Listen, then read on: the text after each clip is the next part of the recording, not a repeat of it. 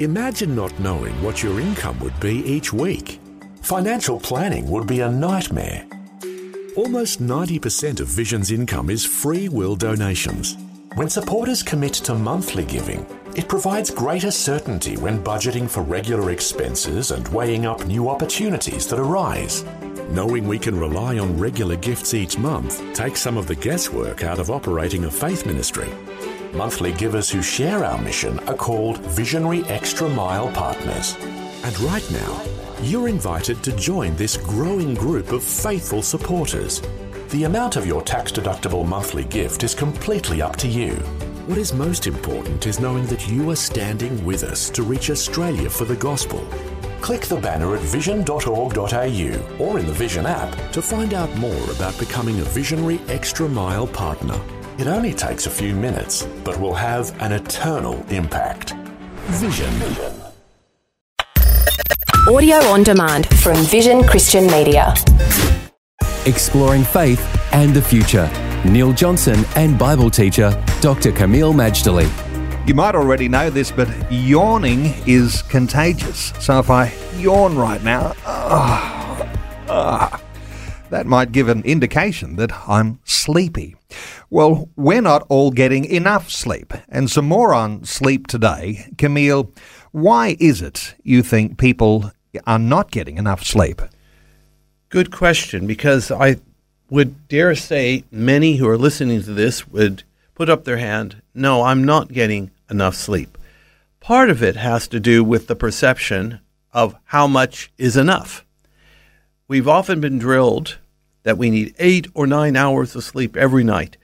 And that's what some of the, in my opinion, extreme health gurus are saying, at least 8 or 9. And if you're not, you're going to have a whole host of health trouble.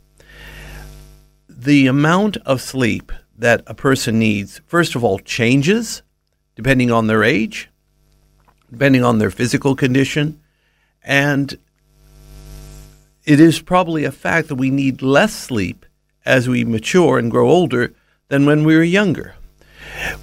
We have to be careful not to be legalistic on terms of how much is enough sleep.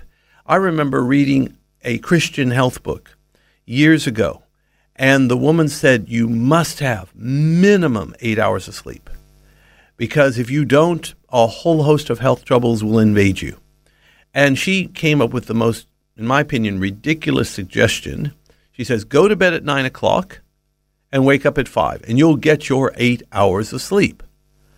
You tell me anybody in ministry that goes to bed at 9 o'clock literally is sound asleep, head on the pillow at 9 o'clock, Neil, if you tell me that, they ought to get a prize. I mean, that is an amazing feat. 9 o'clock, sound asleep, night after night. As it turned out, this same person who wrote the health book, and it was actually a good book, but she wrote in another book on another topic years later that she had a life-threatening disease. Now I'm thinking, did she not follow her many tips of health and therefore got the life-threatening disease? Or was she somehow putting up a requirement that wasn't going to actually meet the need of total health, which includes the sleep?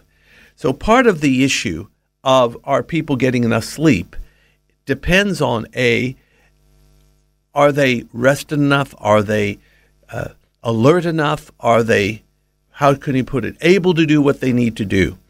I remember speaking to my dentist. I have a specialist dentist. Apparently, even though I'm a lean guy, I had very mild sleep apnea. Fortunately, I don't need a breathing machine. I just need a little splint at the top of my teeth, and it works phenomenally. I have absolutely no sleep apnea. I'm not a loud snorer anymore. It's fantastic. But he asked me about my quality of sleep. They actually do sleep tests on you. You can even now take the machine home rather than sit in the hospital. And he says, when you wake up, how do you feel? And I said, well, I feel like I'd love to stay in this bed and get some more, or even a little bit groggy. And he says, that's okay. You can have a full night's sleep. You can have the right amount of sleep and still feel that way. And I have to say, Neil, when he told me that I still might feel sleepy even when I got enough, I was encouraged. Remember, sometimes we live on impulse and misperception that unless you're ready to jump out of the bed and conquer the world as soon as you wake up, you didn't get enough sleep. And frankly, it's simply not so. Faith and the Future with Neil Johnson and Dr. Camille Majdali from Teach All Nations. For more from Dr. Majdali, including books and DVDs on prophecy, Bible commentaries, plus today's and other episodes of Faith and the Future, go to vision.org.au. Thanks for taking time to listen to this audio on demand from Vision Christian Media. To find out more about us, go to vision.org.au.